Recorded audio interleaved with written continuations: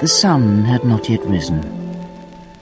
The sea was indistinguishable from the sky, except that the sea was slightly creased, as if a cloth had wrinkles in it.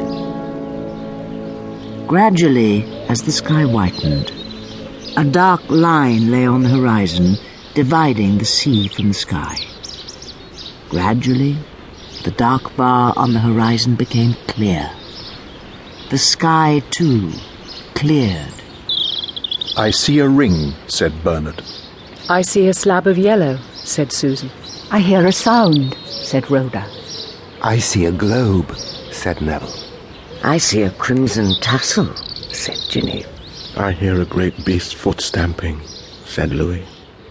"There is the White House lying amongst the trees.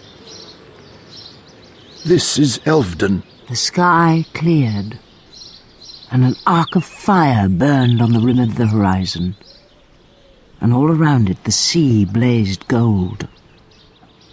The surface of the sea slowly became transparent and lay rippling and sparkling.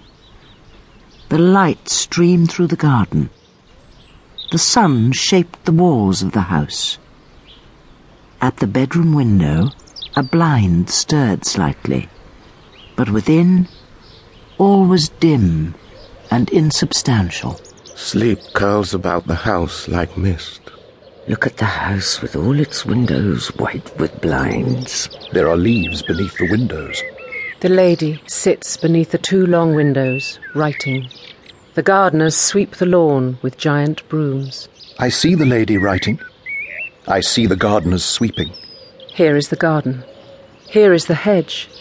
Here is Rhoda on the path, rocking petals to and fro in her basin. "All my ships are white. I will plant a lighthouse here, here ahead of sweet Alice. Susan has gone. Neville has gone." "Where is Bernard? He has my knife." Cold water runs from the scullery tap over a mackerel in a bowl. "The first stroke of the church bell. 1, 2. 1, 2. 1, 2. Look at the tablecloth, white along the table." We are here. Now. In the past. Out of the sun and into the shadow.